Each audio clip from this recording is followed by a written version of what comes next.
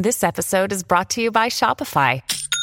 Forget the frustration of picking commerce platforms when you switch your business to Shopify, the global commerce platform that supercharges your selling wherever you sell. With Shopify, you'll harness the same intuitive features, trusted apps, and powerful analytics used by the world's leading brands. Sign up today for your $1 per month trial period at shopify.com/tech, all lowercase. That's shopify.com/tech.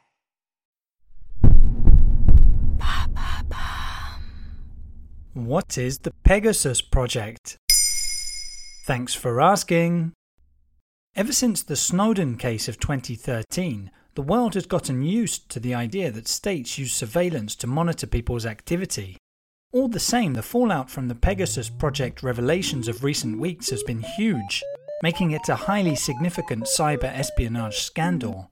The initiative was coordinated by French media non-profit organisation Forbidden Stories, who last year obtained access to a list of 50,000 phone numbers targeted by Pegasus spyware. Thanks to the work of a consortium of investigative journalists from all around the world, as well as the support of Amnesty International, the global scale of government surveillance has become apparent. Where does the name of the project come from?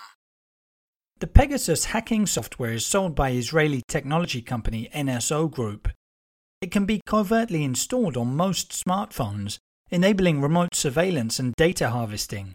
Pegasus can extract emails, text messages, contact lists, location information, and much more from a device without the owner realizing. It can even activate the device's camera and microphone to make secret recordings. Given its highly intrusive nature, its use is supposedly limited to states or secret services in order to fight against crime and terrorism. In reality, though, the huge data leak showed tens of thousands of people were targeted, many of whom had no connection to any criminal activity whatsoever. It is unclear how many phones on the list were actually hacked. Who do the phone numbers belong to then? The list includes political activists, lawyers, journalists investigating corruption, and even heads of state like French President Emmanuel Macron or South African President Cyril Ramaphosa. Just as interesting is the wide-ranging list of countries whose governments have used Pegasus spyware.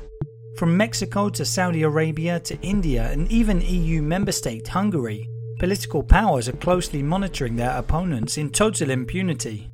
NSO's client list is of course secret, but it's believed at least 40 governments feature. Furthermore, these include authoritarian regimes like Saudi Arabia, the UAE, and Azerbaijan.